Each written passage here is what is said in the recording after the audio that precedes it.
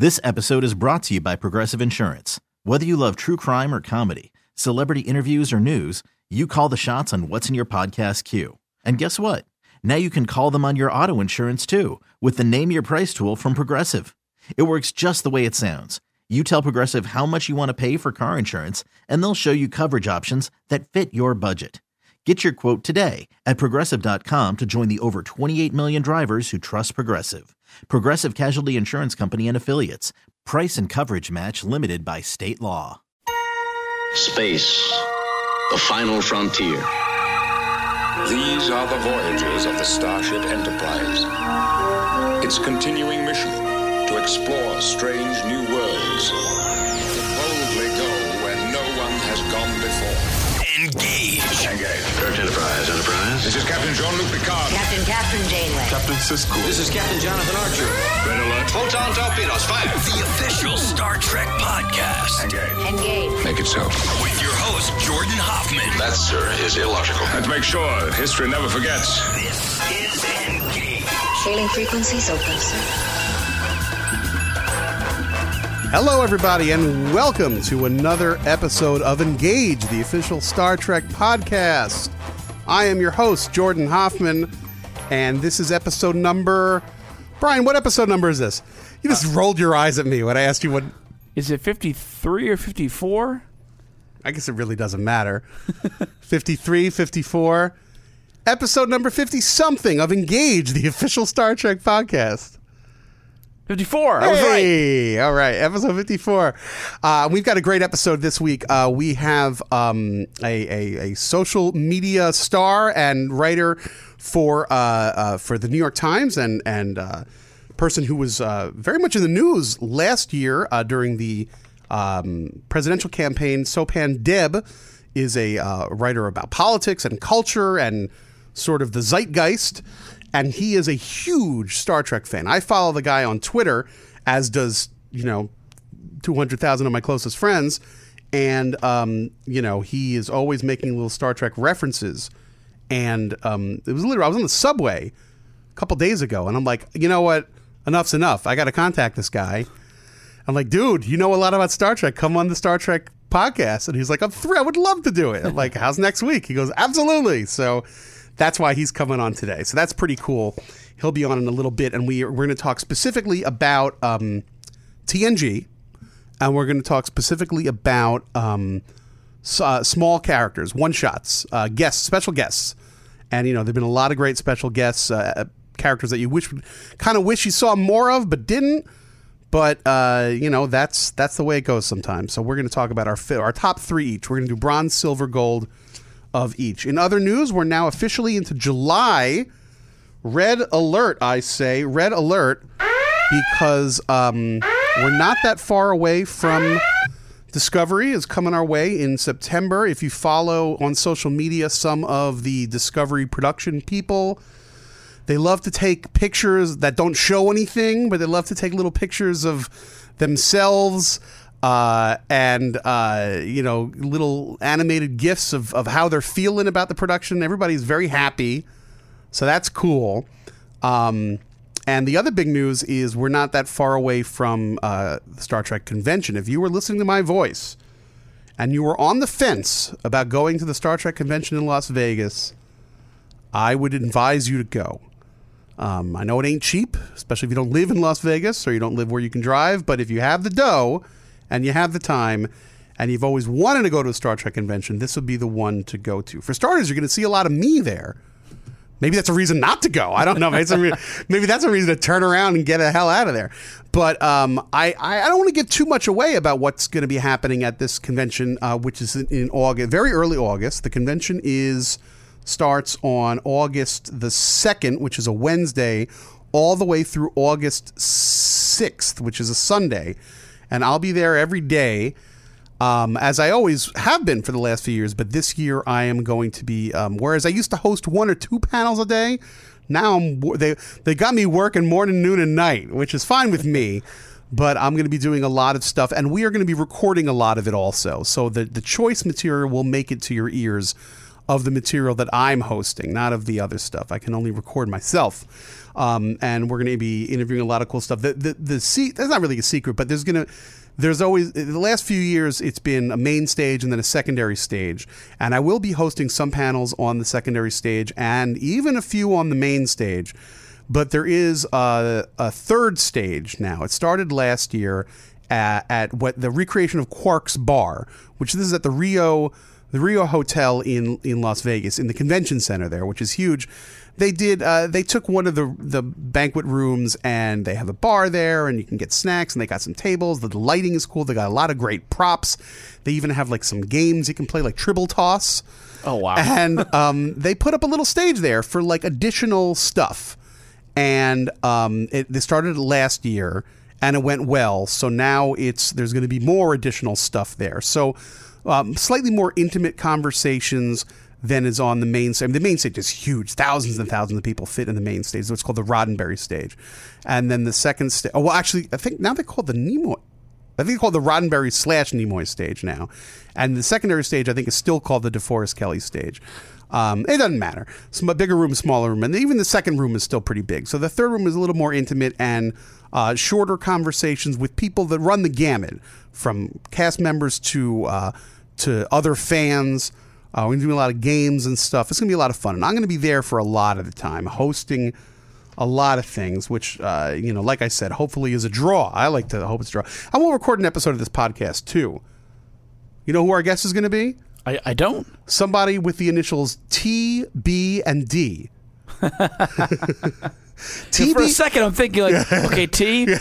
Oh, damn it. No, TBD will be. But, TBD has always done us well in the past. When we did the cruise, my guest for the podcast was TBD, and that ended up being Terry Farrell, Denise Crosby, and Joe Piscopo, That's which right. is a real didn't see that one coming. That just sort of happened. That literally was not planned. That was a whisper in my ear. Hey, Joe Piscopo's here too. You want him to talk? Sure. I still find that so strange. It worked out. Well, what was great about that, oh man, was, I don't know if I said this at the time. Terry was the one I asked first, just because I've known Terry for a while, and she's wonderful, and she'd never been on the show. I'm like, Terry, you're on the cruise, I'm on the cruise. Will you come on the podcast if the timing works? She goes, sure. And then I checked in with her again. She's like, oh, I'm going to drag Denise too. We're going to be together. And I'd already met Denise. I'm like, oh, great, wonderful. So I knew they were coming. And then they sit down and they're talking. And then I get the whisper, Joe Piscopo's here. He wants to talk too. I'm like, oh, fabulous. Because it was in front of an audience. I mean, it wasn't a huge audience, but there were people there. So he comes on the stage. He sits down. He says hello. His phone rings. He gets up and leaves. So he says hello, and then he splits for 10, 15 minutes. But then he did come back. So anyway. I believe he sang. Yeah, he did. So I don't know what's going to happen at the convention, but that's going to be that. So do consider coming. If you've never come to a Star Trek convention, the Vegas convention's where it's at. It's going to be a lot of fun. I don't want to say specifically what, because I don't know the full brunt of it myself, but needless to say, it's happening in August. And, that's only a good 6 weeks away, 6.5 weeks away from the debut of Discovery. There will be Discovery stuff. They're not going to show the whole episode or anything. They may not even show more. There's going to be stuff. I don't even know if it's going to be video stuff. I just know there's going to be stuff. There will be some involvement. There's still going to be shooting. So I don't know who. But I have a high, suspicion that, there's going to be some involvement from Discovery. You're going to know more about Discovery after the convention than he did before. Let's put it that way. Hopefully. Yeah, that much is a given. But what, I don't know. And then the whole gang, 100 guests. Mae Jemison is going to be there. A NASA astronaut is going to be there. And she's someone they've been trying to get for a while. So that's the cool news. What else is cool, Brian, before we get our guests, Sopan and Deb, on, is having a solid-state hard drive. Of course it is.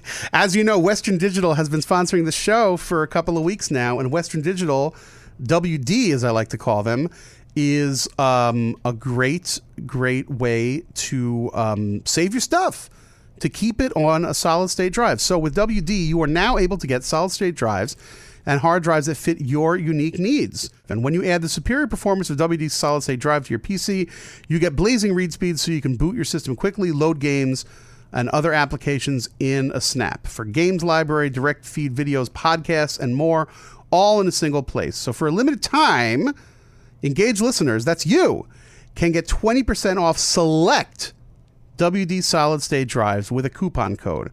And the coupon code is all one word, WD Engage, WDENGAGE. And you can go to WD.com/engage and you can find out more. Why not save 20%? Why not? Be a fool not to. So with that in mind, we are going to take a quick pause and we're going to beam in our guest for today. And we're going to talk deep lore about TNG. Welcome to Play It, a new podcast network featuring radio and TV personalities talking business, sports, tech, entertainment, and more. Play it at play.it. This is Engage, the official Star Trek podcast. Energize. And we're back. Awesome. So it is early July. It's a hot summer. It's not that hot out there. It's a fine summer day. And we have a great guest that we are about to beam in. First of all, wait, is he out there? Let me. Linda Uhura, open a channel to all decks. Oh, yeah. We are going to beam him in. That is number 3. Whoa! So, Pan, you are... Oh my gosh. You are you are making my childhood dreams come true right now. This is as a kid, I used to like put on Star Trek, like put a little, comm badge on my chest and run around the house. What do you mean, little kid? You were doing this last week. Yeah, that's right. Right. Yeah. Please don't tell my family about that. No one knows about this. Yeah. So, Sopan Deb, thank you very much for joining us today. You are. What is your current title over at the New York Times? Do you have an official title? The official title is a culture writer. Culture writer. Okay. Yeah, culture reporter, writer. You came to. I grew to know you over. Know you. We've met 5 minutes ago, but I grew to know you in the internet at least, where you feel like you know people. Over the past 2 years, as many people did, you were embedded on the Donald Trump campaign, right? And covering that circus with tremendous reportage, but also a lot of humor and the occasional Star Trek quote. So many, these 3 things came to a head. And while I don't want to give too much commentary about our great leader, President Donald Trump, his campaign wasn't all bad because it brought you to the fore, so that's good. Oh, well, thank you. And also, it's fun. My 2 great passions in life are Star Trek and the rock band Fish. Oh, you're a Fish head. I am. Oh, and someone else who similarly, I don't want to say took advantage of, but whose star rose with the campaign was Katie Tur at NBC, and she's a tremendous Fish fan. Huge Fish fan. And is constantly making Fish jokes on television and making Fish fans blow their mind. Jake Sherman, who is a writer for Politico, came on MSNBC with Katie. Yeah. And they did an entire segment just talking in Fish lyrics. It is something that has been analyzed and discussed in the Fish community for quite some time. But this is not the Fish podcast. This is the Star Trek podcast. And I mean, it's pretty amazing, your love of Star Trek, and one can Google your name and Star Trek, and it's not just 1 or 2 hits. Yeah, it's like 20. It's like 25. So it's pretty sincere stuff. And there's some funny stuff too. I think that the thing that my favorite, if I was going to do a ranking of your greatest Star Trek moments, was when the great actor F. Murray Abraham wrote, who's a star of theater and film and has won a legendary actor, won an Academy Award for Amadeus, wrote a very heartfelt note, a letter to the editor at the Times about the Syrian refugee crisis. And F. Murray Abraham is he Syrian, or I know he's from the Middle East somewhere. I'm not sure. I think he might be Lebanese, but it's irrelevant. He wrote an article. He does, but I do know he does a lot of work with refugee or a refugee group of some sort. I don't remember off the top of my head. Right. So he wrote a beautiful letter to the editor. And you, as someone who has a tremendous following on social media, wanted to call attention to it, which is what you do all day. You're always on Twitter. It's amazing. I don't know when you sleep or when I work. So you wanted to to bring this to the fore and say, hey guys, make sure you see this. So you refer to him as F. Murray Abraham, parentheses, of Star Trek Insurrection, writes a letter to the New York Times advocating on behalf of Syria. So probably the lowest point. I mean, we love Star Trek. We even love Insurrection on the official Star Trek podcast. But he was one of the few bright spots of what was otherwise. That is a good way to put it. And Yeah. he definitely did rise that. I mean, Insurrection is not Star Trek's finest hour. It really is not.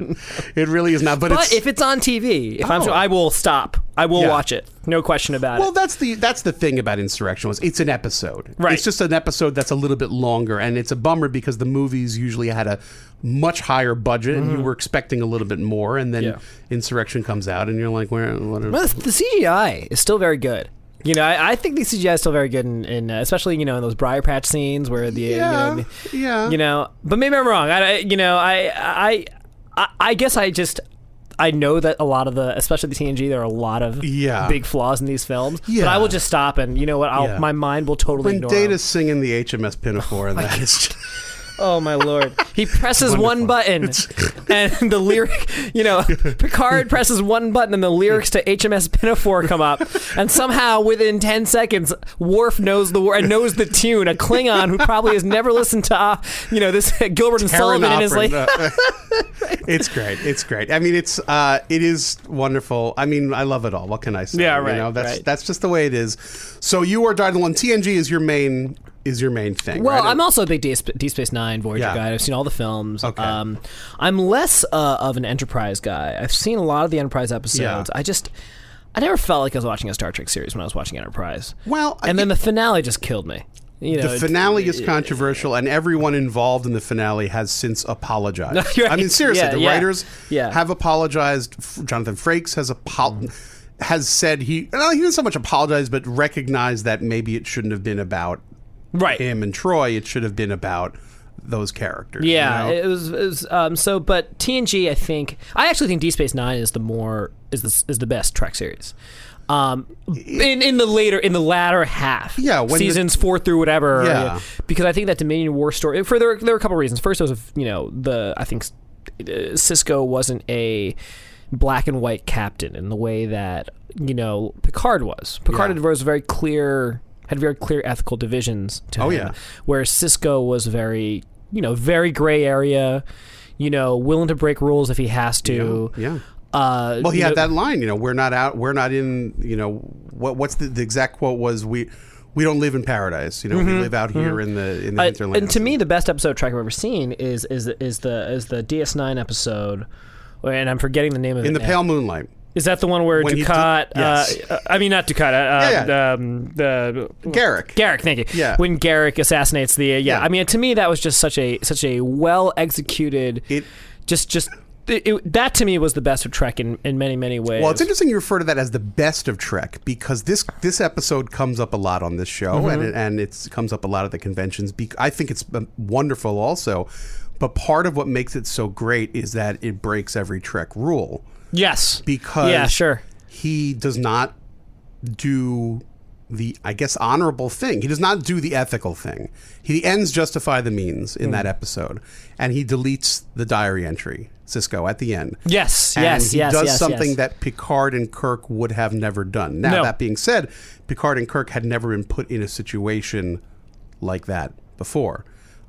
Kirk especially, he doesn't believe in a no-win scenario, and he always gets out of it somehow on his guile, on his looks, on his luck. In Wrath of Khan, when he's finally put in a no-win situation, what happens? Spock sacrifices himself. That's how he gets out of it.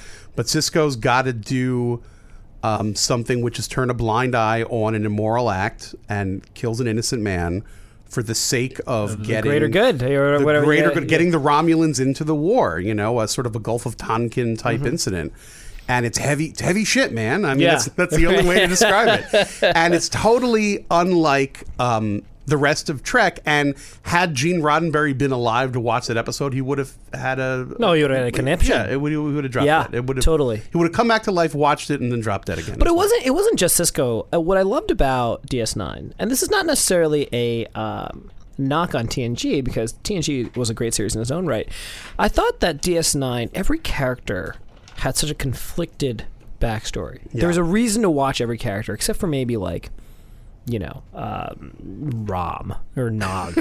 But until the end. But even by season seven, there's some. But at first they were goofy. But, Kira, the who starts off in essence as like a terrorist turned eventual Starfleet ally. And you have Odo, who's trying to find his place. The storyline where he is no longer a changeling is just I think magnificent work. Yeah. Who is Dax? And even Worf, who I think Worf, Michael Dorn's work on DS9, I think really showed. I almost feel like he was very underappreciated on TNG. At least at first. I mean, there are. Well, I mean, they're right. There's so he's just his role is just to get either beat up or told that his ideas are stupid. Right. Like in the abstract, it's like he's a tough guy. First of all, he's a giant. He's got the deepest voice. He's wearing the baldric. Right. I mean, he looks badass at first, and then you kind of go under the hood a little bit, and like he never really gets a chance to be badass. No, because that wasn't Picard's way. It's diplomacy. It's discussion. Not now, Mr. Worf. So we should attack. Not now, Mr. Worf. Right. And he was always sort of the. In hindsight, it never even really made sense that Worf was, like it doesn't sound like Picard would look at that and be like, "That's the guy I need." Right. A guy with a quick trigger finger. That's the guy I need. Running tactical for us. Right. Yeah. Which is why the episodes in the when they're prisoner and in Deep Space Nine toward the end in the Dominion War arc. When there's that sequence when he just is in the battle royales against the Jem'Hadar, and you finally see Worf is like, we've written this character as an ultimate warrior. We've never really let him do his thing because our show is about optimism and diplomacy, and it really maybe doesn't always make right.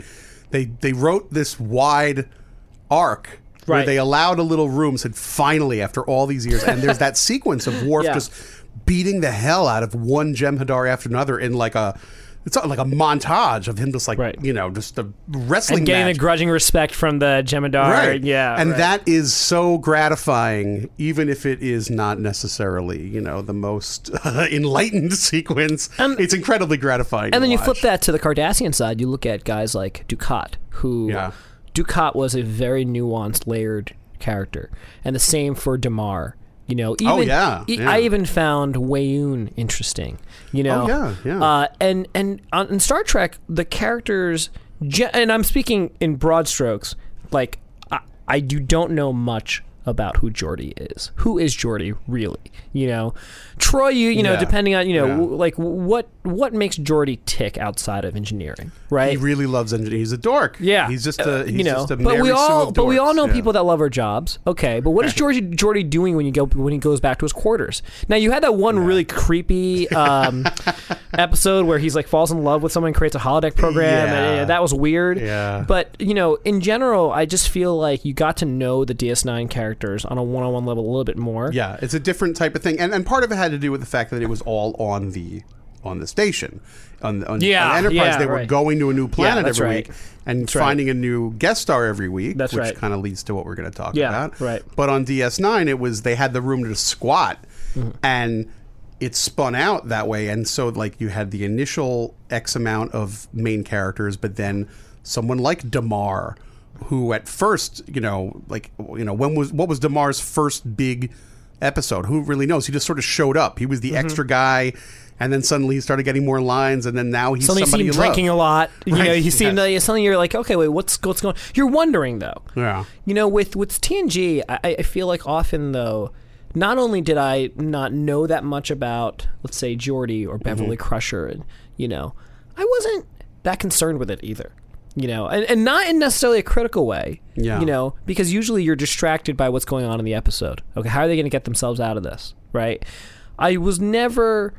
I just felt like I also, it just wasn't the kind of show where I think you cared that much about the backstories of the characters, But maybe I don't know, But there's just something at DS9 that always grabbed me a little bit more than TNG. I think there is a richer emotional connection with many of the DS9 characters. Like Major Kira is somebody that like I deeply cared about by the end. Like I was really worried that things were going to work out for her. Sure, like if it didn't, I was going to be really bummed. You know, like I was going to go Kathy Bates in Misery on Ira Stephen Bear. But you know what? You know what the other thing is? Here's Here's why I think also why we cared more about the Kiras and Dax and all that. It is because I think the stakes seemed a little bit more. The stakes seemed a little higher on DS9 in that they seem like the characters seem like in legitimate peril on an episode to episode basis. Yeah, and they really showed the sorrow of the Dominion War a lot. Whereas at TNG, a lot of the episodes are wrapped. A lot of the storylines were wrapped up in a single episode. Yeah, and then next week everything's fine. Next week everything's fine, and there were very few episodes. Yeah, where you were actually wondering, so are they, you know, how are they going to save this life? Yeah. You know, Tasha Yar's death obviously is like the lone exception. Well, that's what's and so Locutus, funny. Yeah, you know, for sure. And from my recollection, yeah. my recollection, you know, the Picard, the Best of Both Worlds cliffhanger was stemmed from a contract dispute more than it stemmed from, you know, like actual. There is there is lore to that I think it hasn't officially been figured out yet. Right. But yes, the rumor it was their way of telling Picard, listen, we'll kill you off if you don't. You know. And part of that rang for me watching it at the time because they killed Yar. Made me think that anything could go. I mean, in retrospect, not that much. I mean, toward the season 5, 6, 7, it did get a little bit more kind of under the skin a little bit, you know, with Worf's son and you know, there were some other deaths and whatnot. But Tasha Yar dying in season 1 was enough of a precedent setter that when the Best of Both Worlds Part 1 cliffhanger happened, and I was watching it in my grandmother's kitchen, I remember thinking, oh my God, how they can't get out of that. Right. Because he says fire. Right. And then like, what's going to happen? They're going to blow him up. There's nothing they can do. So, you know, that for me definitely had that. But I do think you're right that the DS9 had a richness that I'm not saying it didn't exist in TNG, but it was a different kind of thing. I mean, I think for TNG, maybe some of the love of the characters was just because it was archetypes, and there was a lot of a one-to-one mapping from the original series, a little bit more like, you know, Spock and Data are very similar, and, you know, so there, you know, there was some of that, and DS9 was its own different thing, and you're not, I mean, a lot of people do consider DS9 to be the best, and I don't disagree. I mean, I have a certain love for the original series, and, you know, I love it all, and I definitely, I mean, truth be told, I don't hold Enterprise in the same level as the others, but I do like Enterprise. I mean, the thing I could say about Enterprise is there are episodes of Enterprise that I've seen once. You know, shocking, right? Because so you know, an average episode of original series I've seen 25 times. But for Enterprise, there are some episodes that I've seen once, and eventually I'll see them again. I want to do a whole Enterprise rewatch at some point, but you know, it's not. It definitely isn't on the same level. But there are parts of it that I love, and certain characters that I love, and whatnot. And Bakula wasn't bad. Oh, he's great. Yeah. Bakula, I mean, that was one of the few good decisions that show made. Bakula as Captain. He's dynamite. I love that character, and I love Trip Tucker a lot. He's one of my favorites, and you know, Shran. I love Shran. I love all those guys. So, but we were when we were talking earlier about, you know, what should the focus of this episode be? Now that we've established your love of Trek, and how Trek figured in. How did Trek figure in on the campaign trail at all? Oh man! Well, for one thing, and you were on the trail for almost 2 years. Yeah, on the road full time. Now, went to more than 40 states, hundreds of rallies with Trump. Yeah. And when you got assigned to Trump, so to speak, you were working at the time for CBS. Was that luck of the draw? Like, you could have been assigned to Scott Walker or Cruz? Well, so basically, there's about, each network has about 6 campaign embeds, give or take. Yeah, it varies from network to network, and each of us were assigned four candidates, give or take. And I was assigned Marco Rubio, Rand Paul, Lindsey Graham, and then kind of as a throwaway, this is before Trump had announced, we'll give you Trump because you're going to be so busy with Rand Paul and Marco Rubio that we'll give you someone who's probably not even going to run. That's like the Big Bopper getting on that plane. And I was like, you know, I look at the, you know, Trump, now we're going to cover that guy. Yeah. You know, and I was, and within, you know, a month of him running, I was out there, give or take. Yeah. And it was clear to me early on that this was not a run-of-the-mill campaign. Sure. Now, yeah. I would be lying if I thought at any point he was going to become president. No, but I didn't think he was the fringe that a lot of people thought. And in terms of how Trek factored in, I always think there are two things. First of all, you have very little free time on the trail. Yeah. And when you do, you're always checking your phone. You're always like, because you never know, Trump could tweet, and it's just a constantly very fast moving news cycle. And you're still tasked to Rubio, who was in the game for a while. Yeah, right. You absolutely, yeah. So there's that too. Yeah. But for me, I would value being in my hotel room, getting back at midnight, 1 a.m, and having an hour where I could just pop on my favorite DS9 episode and just unplug and not check my phone for an hour. Wow. That was more important to me than an hour of sleep, because you just go crazy otherwise. Sure, yeah. And then the other thing I always think about is I look at Gene Roddenberry's vision for the future, and I go, my God, what would he think of a Trump candidacy? And I don't know. Yeah. I would be curious if he would look at, Donald Trump as a step back, a step forward. I don't know, and I wonder. I think about this idealistic vision he has had for the future, and I wonder how far he thinks we're from that. And I would sometimes think about that, because just even everything from, like, whether it's the capitalism aspect of it, the welcoming of people of color, and all that stuff. I that was something that I would think about sometime. Yeah. And that's pretty much where kind of Star Trek kind of factored in. I just think about what a strange world Gene Roddenberry thinks our future is, Right, we're not quite there yet, but I think he probably. But it doesn't seem like I guess my point. Yeah. Let me like crystallize that. It doesn't seem like this is a world or a country that is headed for harmony in the way that Gene Roddenberry sees it. Yeah, well, no, you got to get out of, what's the expression? Before you can get to heaven, you got to get through hell, or something like that. You got to. Yeah.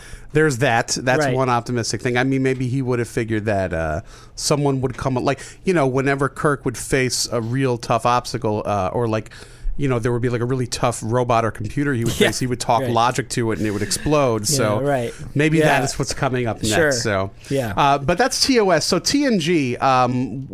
We were talking about Next Generation. How many great guest stars and just players who were not recurring characters, and we figured we would come in, each of us, with 3 of our favorite.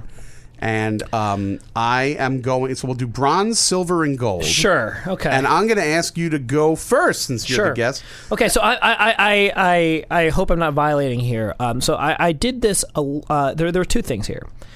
I did mine as people that appeared once. Yes. Did not appear again, and people that would have. So I would love to see. I really wish we saw them again. Okay. I did not include people that appeared once that were perfect in that one time that I didn't want to see again because it would have ruined it. So, for example, I did not include, let's say, Spock, who appeared only in Unification, because what made that episode so great is that it was Spock. Yeah. I didn't want him to become a recurring role on TNG. I wanted the lore of Spock to remain, which is why it killed me that Spock appeared again in the sequel to the reboot. It was wonderful to see him in the 2009 reboot, and because I remember seeing both in theaters. Okay, and I remember when he first appeared on screen in 2009 Star Trek, the theater goes crazy when he appears in that cave. The second time, I was like, really? We're doing this again? Yeah. Part of what, the nostalgic aspect of it was just so great. And that's why, so I didn't include someone like Spock or Scotty, Jimmy Doohan as Scotty. Like, I just thought he was perfect in that one episode. Right. Relics, you're talking about season 6. Right. And or Sarek, those guys, because I just thought you sprinkle those in. You don't want to. So here's I will do bronze, bronze, I guess, silver and gold, and my bronze is first one is I'm going to pronounce this wrong, but Liz Dennehy, who played Lieutenant Commander Shelby in The Best of Both Worlds. Well, that's funny you should put that, because she was one of my many that ended up being tied for 4th place. Oh, is that right? So I'm glad you brought her up. Here's why she's notable. Yes. If you think about when Best of Both Worlds aired, it was at a time when Star Trek didn't have, a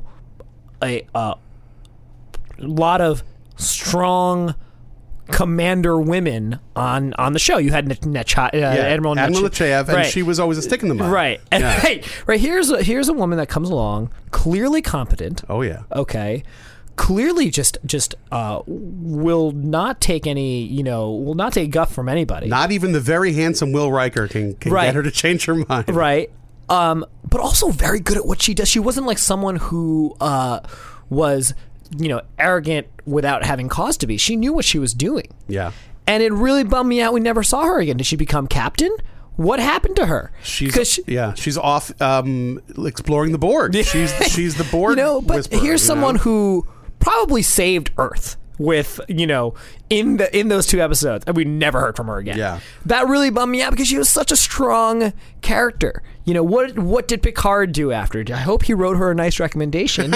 I just thought that was that's a role that I thought should have been a recurring role. Interesting. And what's also interesting is you mentioned before that there was that tease at the end of part 1 in that cliffhanger that Picard was going to die, Patrick Stewart was going to be written off the show, and the new dynamic of Jonathan Frakes and Elizabeth Dennehy as Riker and Shelby, that would have been great. Yeah. That would have been great. Yeah, and also that episode showed a lot of growth for Jonathan Frakes as well. Yeah. Frakes, you see him truly vulnerable. You see him as, potentially the next captain. Yeah.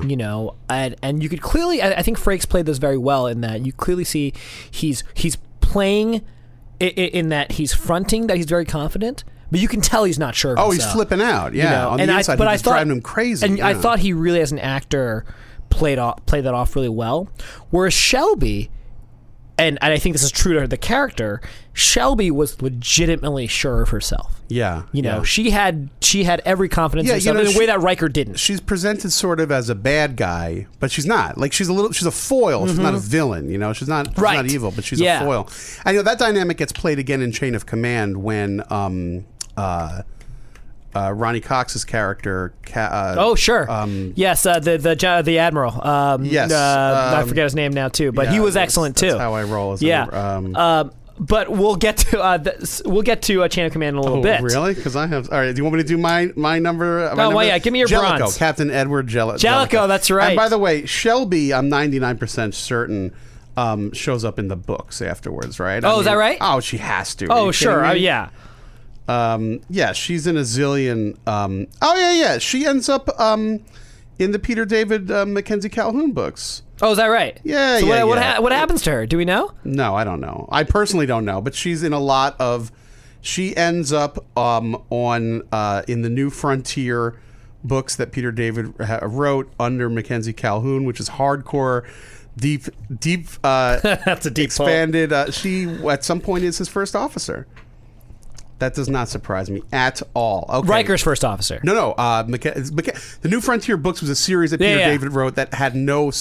It didn't have a. It was its own. It was its own ship, and it. I haven't read too much of it, but it pops up in some of the other expanded Star Trek novels, which is the next level. On the next campaign, you're going to start reading the Star Trek novels. Okay. No, I read a couple of Shatner's. The Shatnerverse, where he comes back to life after.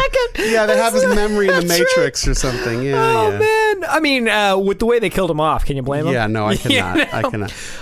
Okay, so that Shelby gets. Oh, do you want to do your bronze? Yeah, here's my bronze. You ready? Please. I'm going to get reamed for this because this is a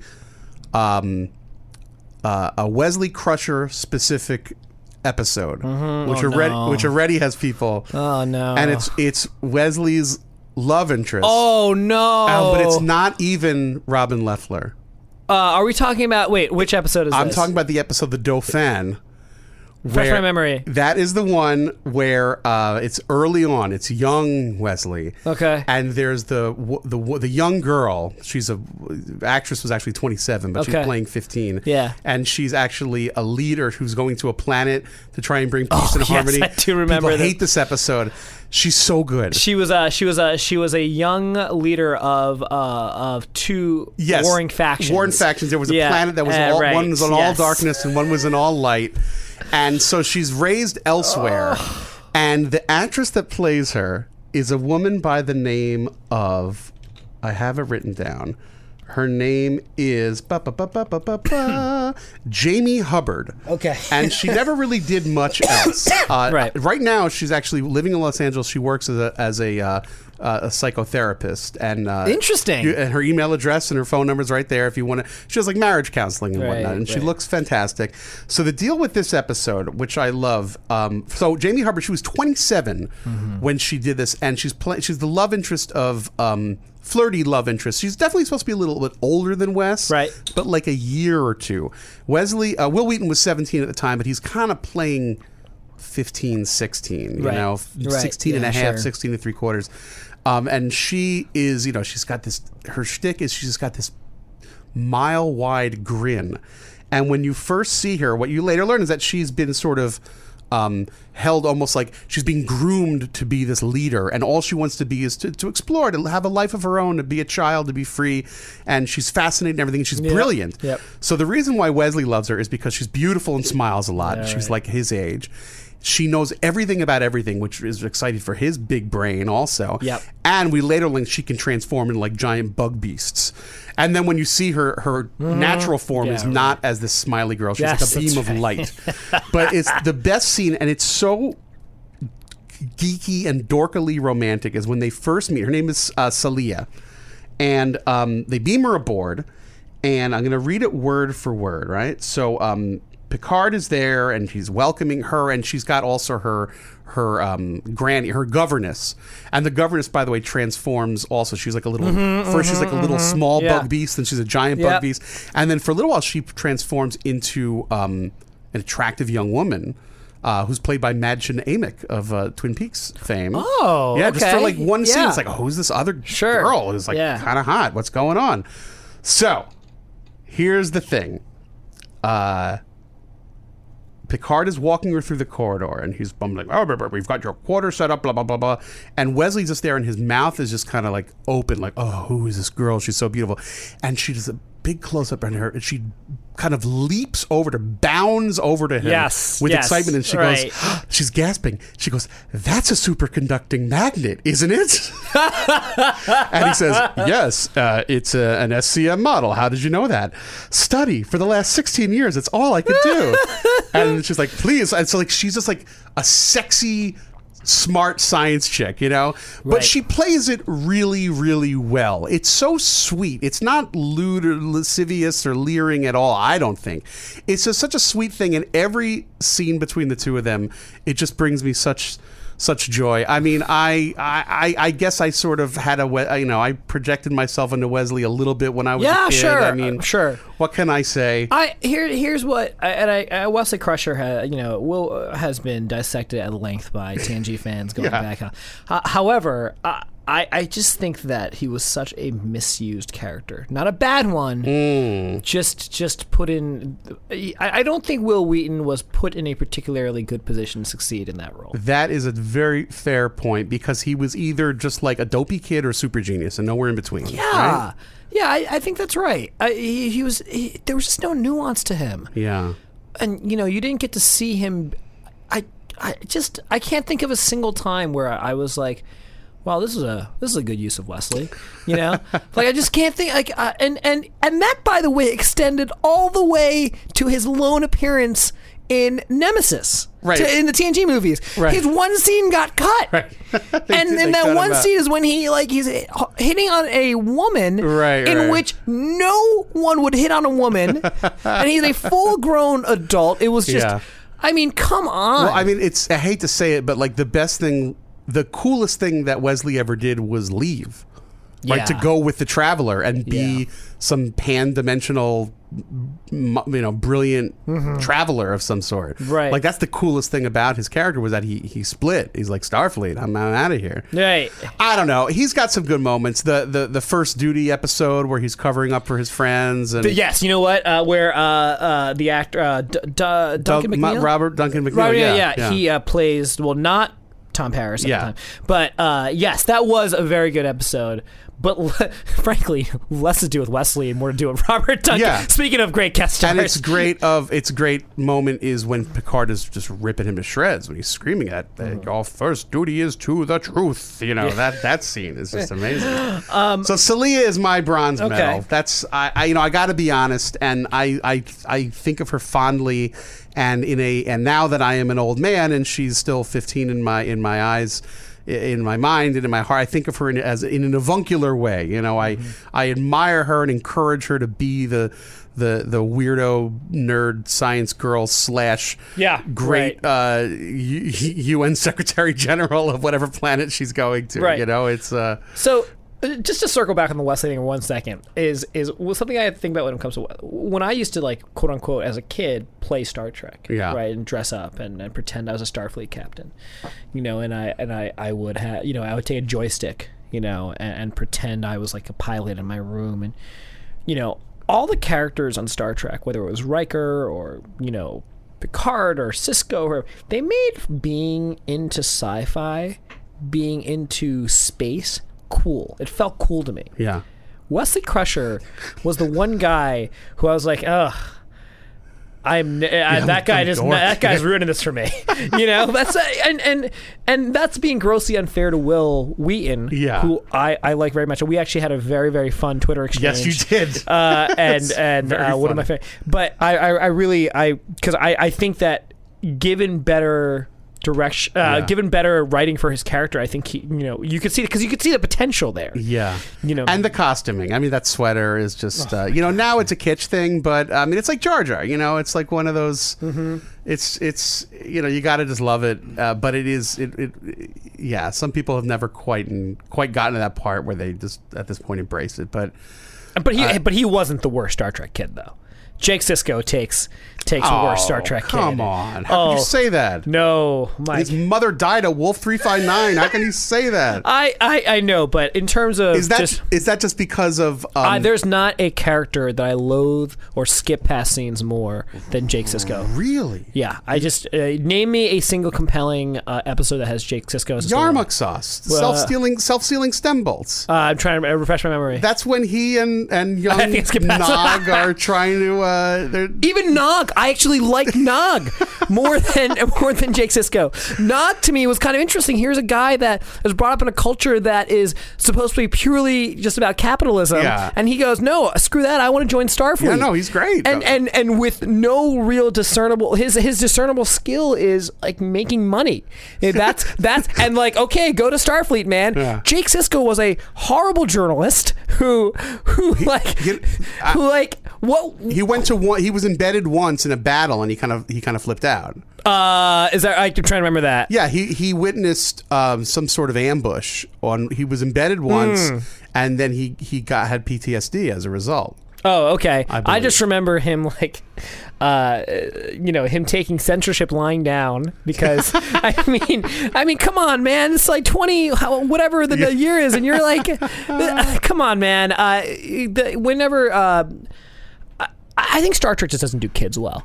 Maybe that's fair. They just don't do kids well. But even as Jake Sisko got older, I always was right. And then they tried to avoid it. They made Kes was a kid. I mean, she was 6 years old. I actually thought Kes was an excellent character. I like Kes too. A lot of people didn't. I liked Kes a lot. I found her to be very compelling. I thought she was intriguing, and there was sort of that weird. Like there's that thing like with Dax, I mean she's you see her and you look at it's Terry Farrell, but then Sisko's calling her old man. And you're like, oh yeah, she's lived these 7 other lives.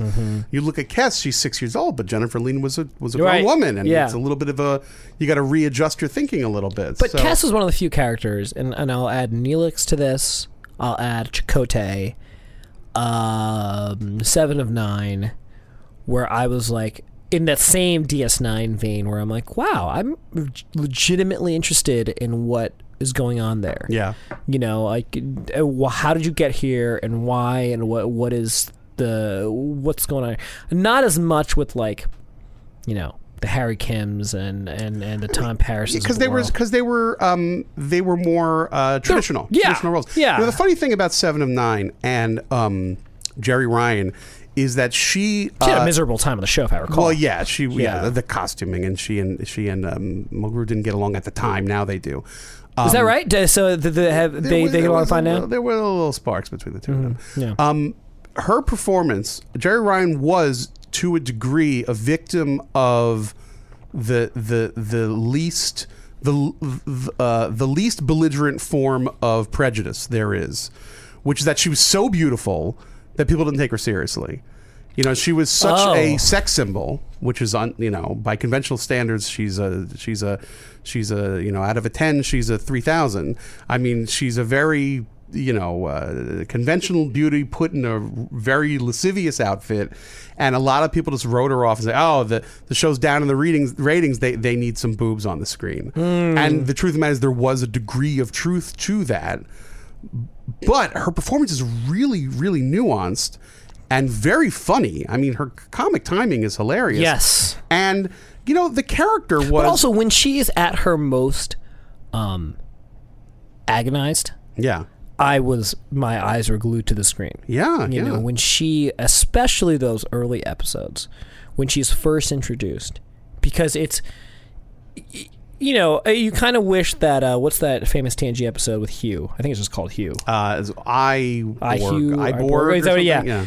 I thought, I was like, wow, I was like, wow, I don't want this to be just an episode long. And here comes Jerry Ryan, kind of the embodiment of that episode, one of the best episodes of TNG. Mm-hmm.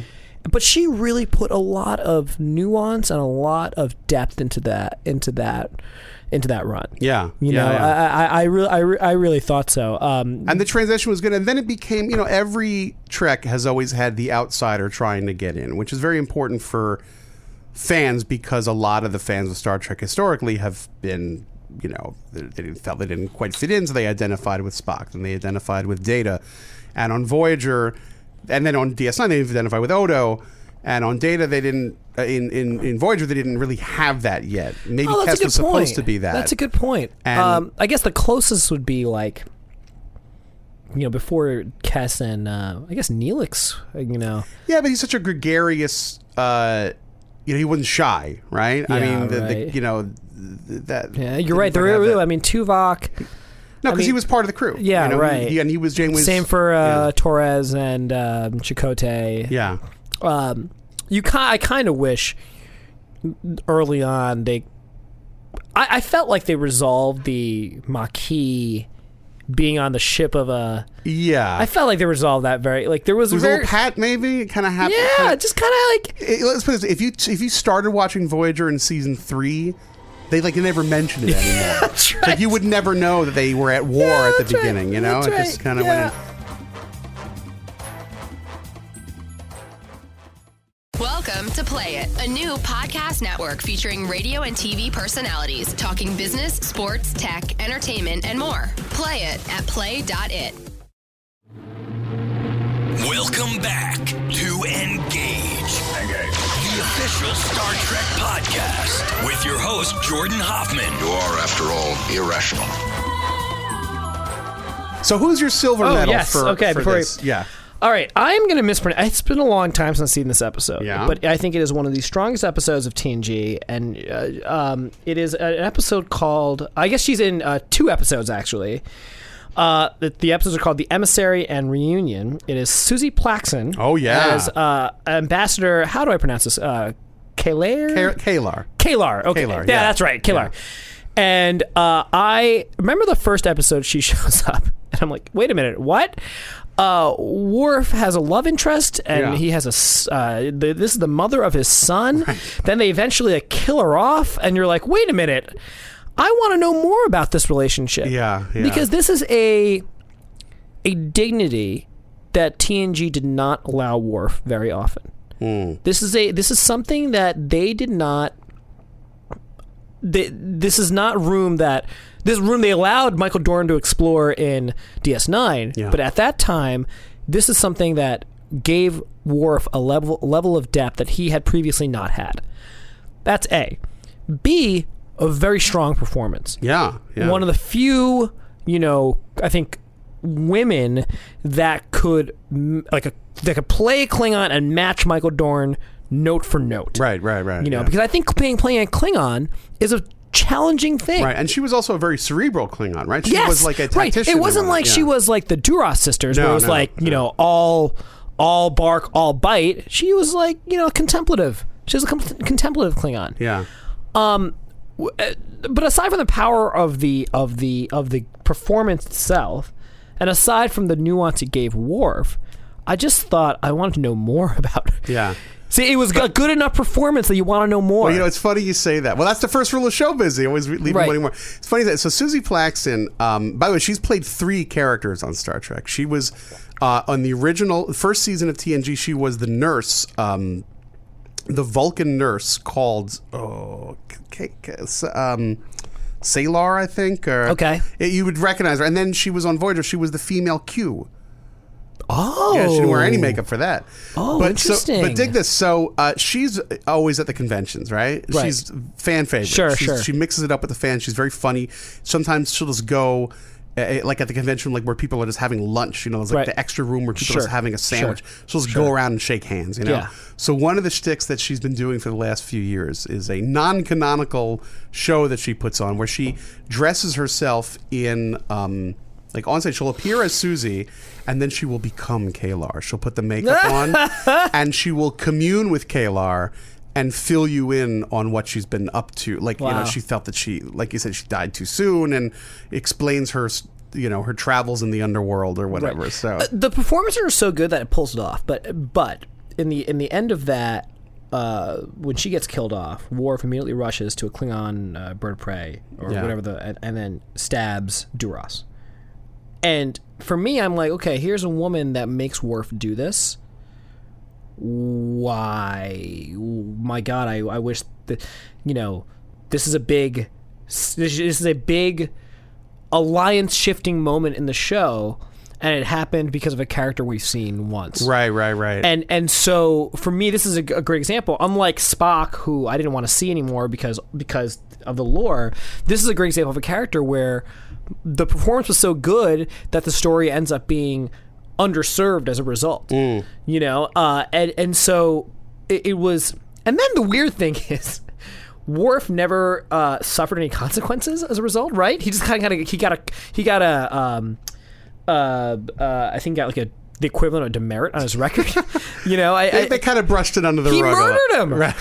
That was murder. Well, circumstances. I mean, you can't just. He wasn't tried in court. He was a Federation officer that just murdered someone. Well, and I don't even know if it was actually established beyond a reasonable doubt that it was Duras. You know it's Duras. I know it was Duras. But like, in terms of if that happened today, oh yeah, that's murder. Worf is guilty of murder. Like, it just struck. And Duras, who is this powerful figure in the Klingon Empire. My guess is, in the real world, some allies somewhere are like, wait a minute, Worf murdered our guy. Well, we have some questions. But the thing is, the power vacuum was then filled with people that were grateful. Grateful for Gowron? Yeah. At the time, yeah.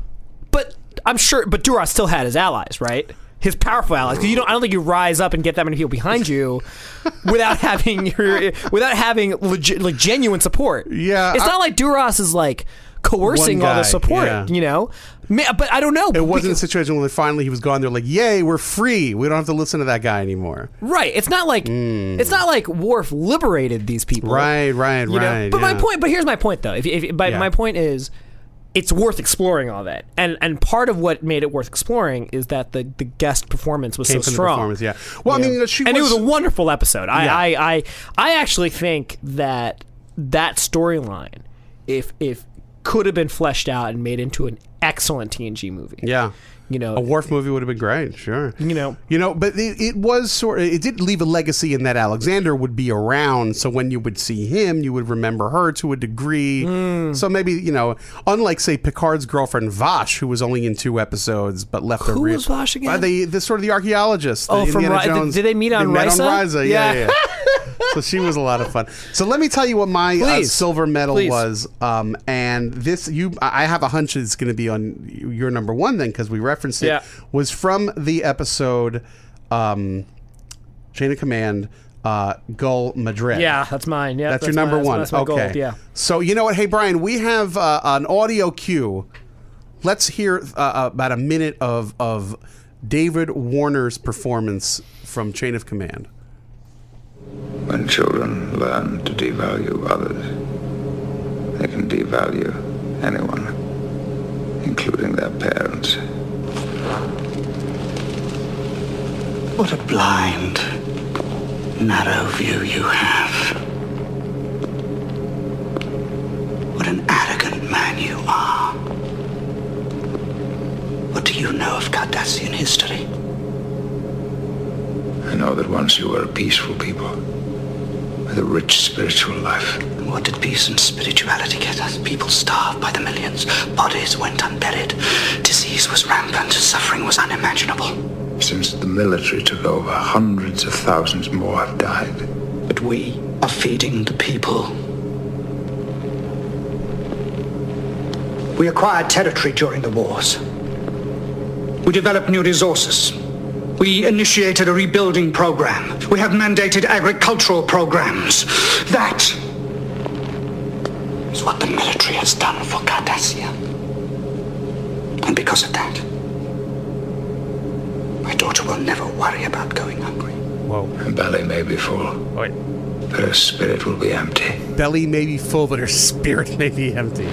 Ah, there it is. He smacks him. My God. Oh, what a performance. It really is terrific. It's the best. So David Warner, first of all, this was his second Star Trek appearance. He was in the quite sometimes correctly maligned Star Trek V. He was on Nimbus 3. He was the humanoid. Oh. Yeah, he was that guy. He had a small part in Star Trek V with the Romulan gal and the Klingon dude. Sure, and not Klingon, Vulcan. Right. And I knew him from Tron. Tron? Yeah, he's Sark from Tron. Oh, okay. I mean, it's been a long time since I've he's seen the Tron. bad guy. Yeah, sure. Brian, you just made it. Is that where you recognize that voice from? Yeah, I'm like, where do I know that from? And that's absolutely it. It's Sark from Tron. And then, of course, he did a zillion years of theater in Britain, and so he and Patrick Stewart knew one another. And the scene where Madred is torturing him, and Patrick Stewart, they closed the set and he said, "I will do this scene naked," knowing that they weren't going to show nudity on TV, but he felt that it would be good for the character, and he respected Warner enough to felt that it would be the right thing to do. Oh, that's interesting. I didn't so know when that. he's beating the shit out of Picard, he is a naked captain. Here's what I love about that scene, Yeah. and you hear it there, is that I think when an actor initially sees those lines and see, okay, I'm a villain, your temptation is to overdo it, Yeah. and kind of yell and kind of like, be ham-fisted about it. Montalban and Khan. Yeah. Which had its own, I mean, Ricardo Montalban had his own... The whole different style. Yeah. Whole different style. But he's so calm that it almost makes it more vicious.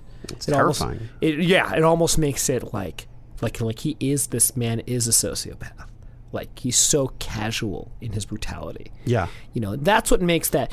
And the reason this is, and I as I qualified at the beginning, is like, this is a character I want to see more of. Because if I recall, and tell me if I'm wrong here, and again, because it's been a while since I've seen this episode, at the end of the episode, Captain Jellicoe, Admiral Jellicoe does his thing. They pull, he's doing their four lights thing. Yeah. They just kind of like pull him out. Yeah. And then that's it. No, he's not killed or anything. Not killed. We don't know what happened to him. This guy was put in charge of interrogating the Federation's probably in the top 5 of most important people. Right, yeah. And then, is we just never hear from him back again. to work Monday morning. And I would love, because you could just see the potential. Now, I understand this guy's a well-known actor. You probably don't have access to him, But this guy has the potential to probably be the best villain in TNG. Yeah. Better than Admiral Sela, probably. No, and I liked the Admiral Sela storyline. Yeah. Better than Tomalak. Yeah. Tomalak, who almost seemed at times cartoonish. Tomalak's a good example. Who I actually, there are moments of Tomalak where I'm like, this is very good.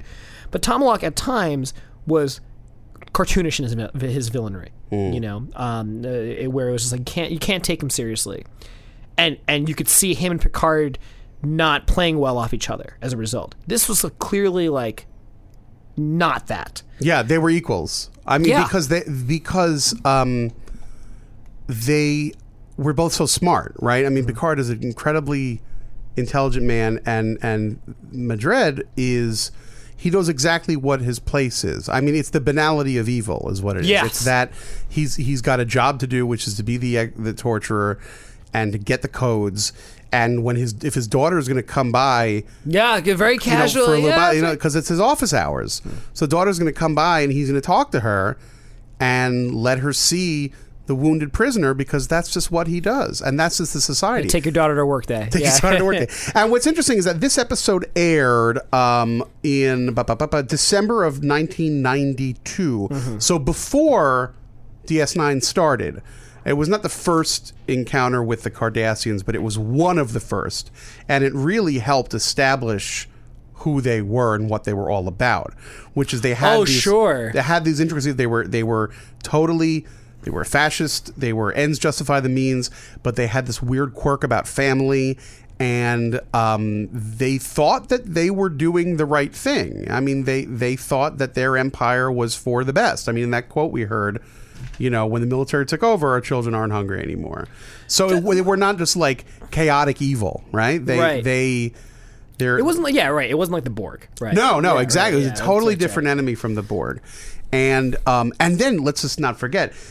Everybody they cast as a Cardassian was always an imposing figure, very tall, sort of kind of the gaunt-looking face, and the costume that he's wearing is this sort of black. It comes to a point. It's like an upside-down triangle.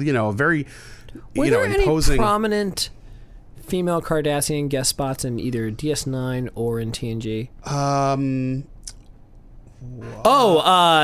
Ducat's daughter is the one I can think of. But she was half... Right, she was half Bajoran. Yeah. No, you mainly see the men.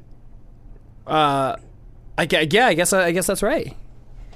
Not even in a support capacity, right? Not even even on the cruise. Well, there was the one where they did an undercover thing, right? But let's see what the internet has to say. I mean, they do show up, but no, there wasn't unlike the the Duras sisters, for example, with the Klingons and other Mugi on Ferengi, Ferenginar. Right. No, you didn't have a really important. I mean, the daughter, she was the big. Zial was the biggie, and she was an interesting character because she was. Zial's a great example, by the way, of a character that was, I thought, perfectly fleshed out. Didn't see her too often. Didn't not see her. Yeah. I thought she was an essential character to what made DS9 such a great show. Yeah. Because it wasn't about Zial per se. It was about her relationship with Garak, Kira, and Gul Dukat. Yeah. And I thought... And what she represented in this war. She represented something different to each of those three. Yeah. Depending on who she was talking to. And I just thought that was such an interesting... It's a brilliant piece of writing. Yeah. It really was. Yeah, and something that didn't come until later on in the series. I forget what season, but didn't show up until later. Had one episode, went away for a little while, then would come back, then would maybe get mentioned in the line of dialogue, but you didn't see her. They did it right. So listen, we're wrapping up here.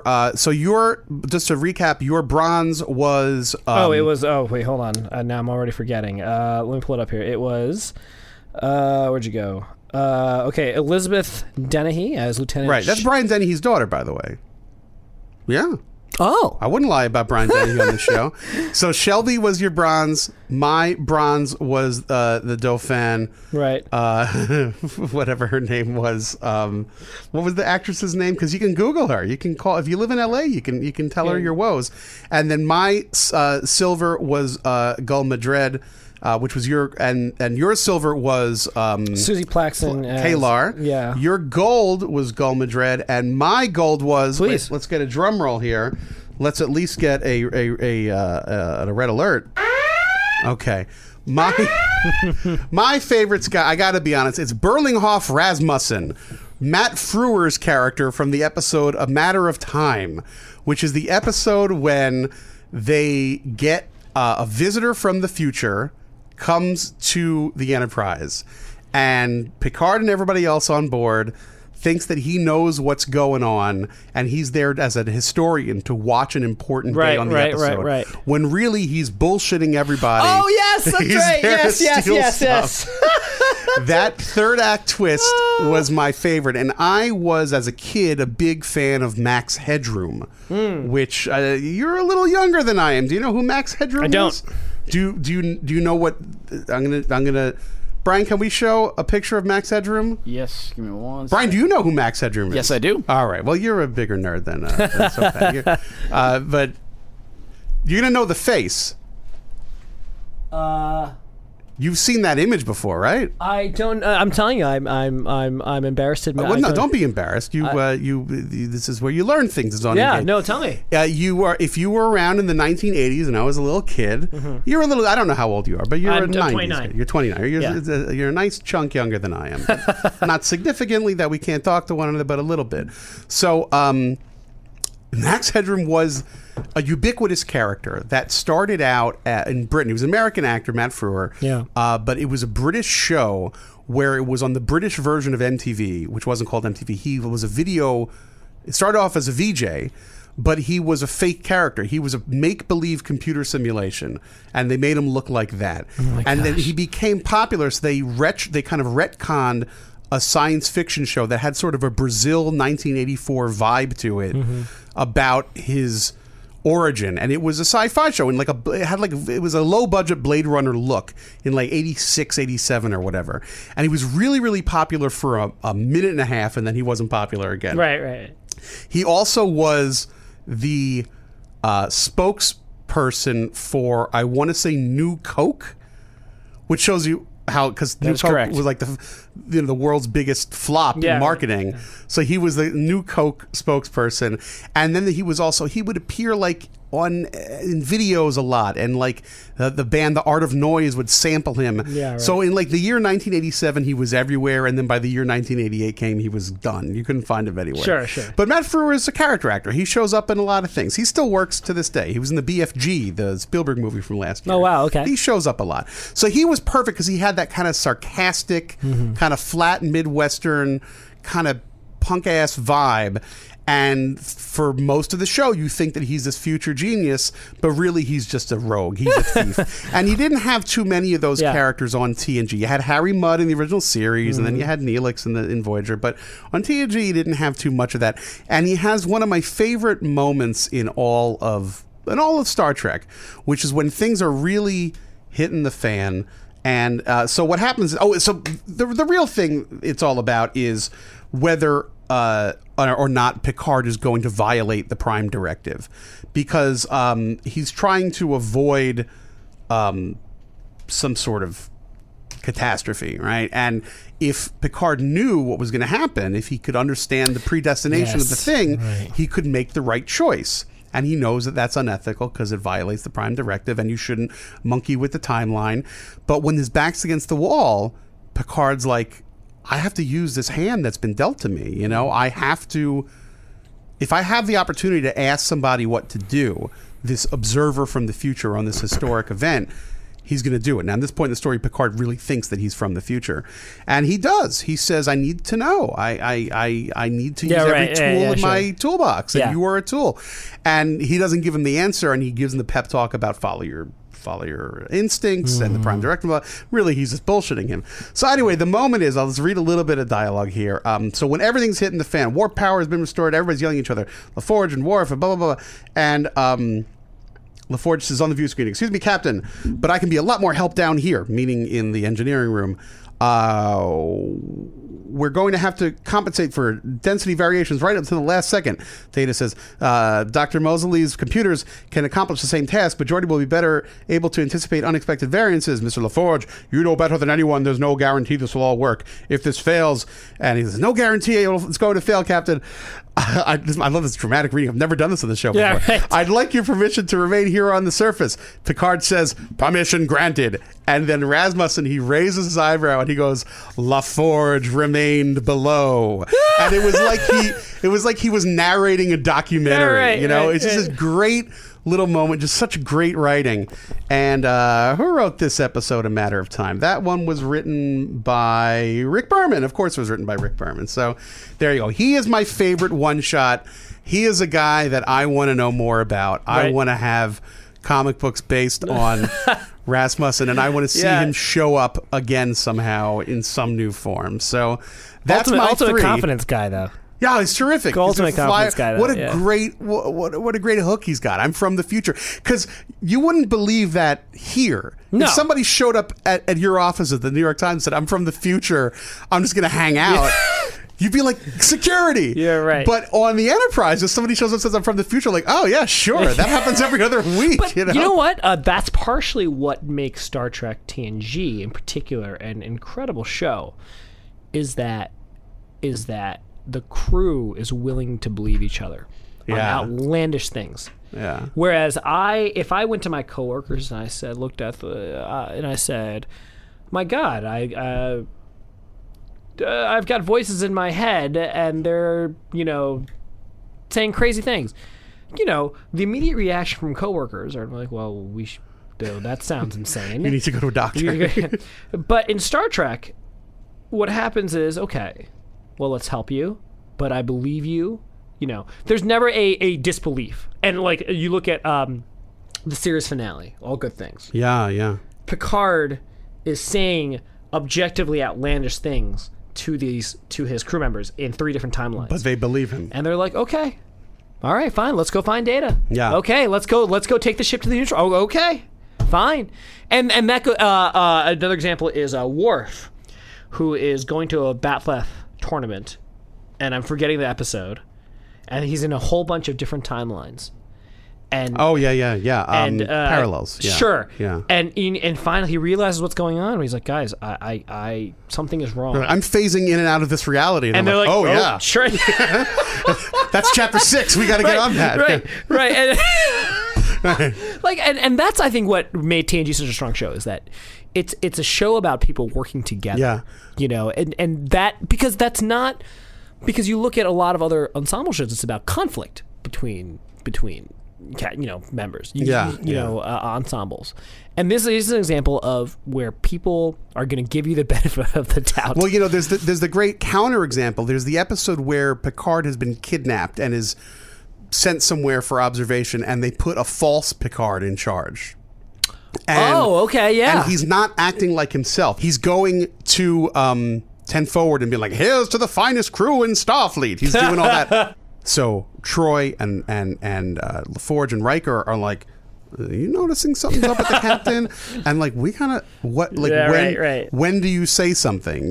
Because normally he's the guy that you would die for, but you're pretty sure that's not him. You just have a gut instinct, right? And they have to figure out when they're going to step in. So right. That was always a neat one, because that's like when, like you say, you have a coworker who you suddenly you think maybe they've got a drinking problem, but you're not sure, and you don't know when to say something, or should you say something, and blah blah blah.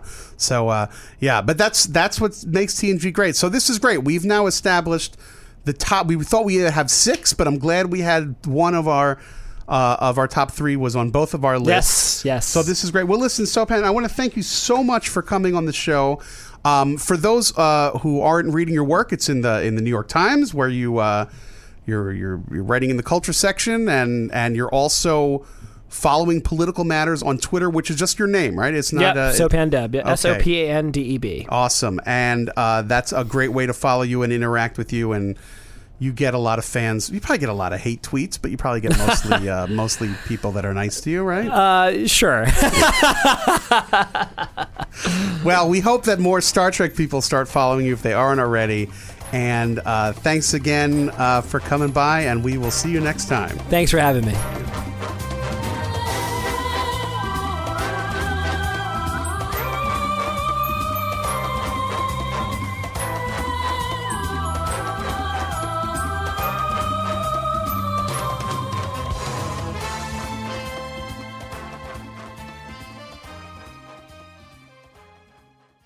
This episode is brought to you by Progressive Insurance. Whether you love true crime or comedy, celebrity interviews or news, you call the shots on what's in your podcast queue. And guess what? Now you can call them on your auto insurance too with the Name Your Price tool from Progressive. It works just the way it sounds. You tell Progressive how much you want to pay for car insurance, and they'll show you coverage options that fit your budget. Get your quote today at Progressive.com to join the over 28 million drivers who trust Progressive. Progressive Casualty Insurance Company and Affiliates. Price and coverage match limited by state law.